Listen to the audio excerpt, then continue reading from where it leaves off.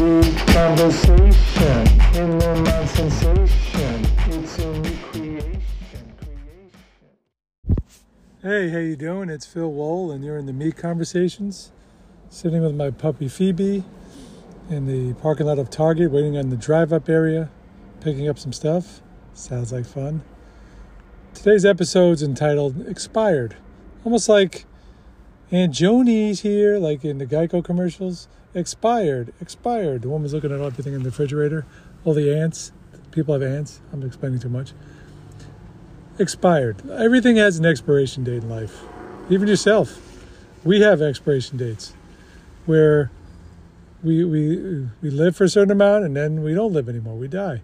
So that's our expiration date. But things in life also have expiration dates. Jobs, relationships, other stuff too. And you know, it's like playing the game.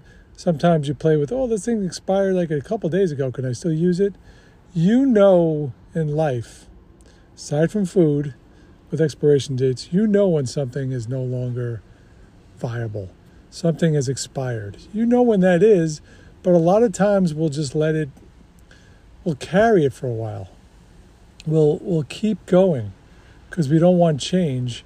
But when we know something's expired, job is no longer effective, person you're with, there's no love there anymore. Thankfully, I don't have that, which is great. But I've had that with jobs where it's over, and it's been over for some time, and I'm trying to get out of it. But you know when it's over, when it's expired.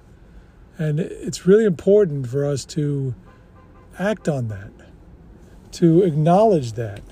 I think the action is hugely important, but the acknowledgement of the expiration of you knowing that something's expired, that's really important.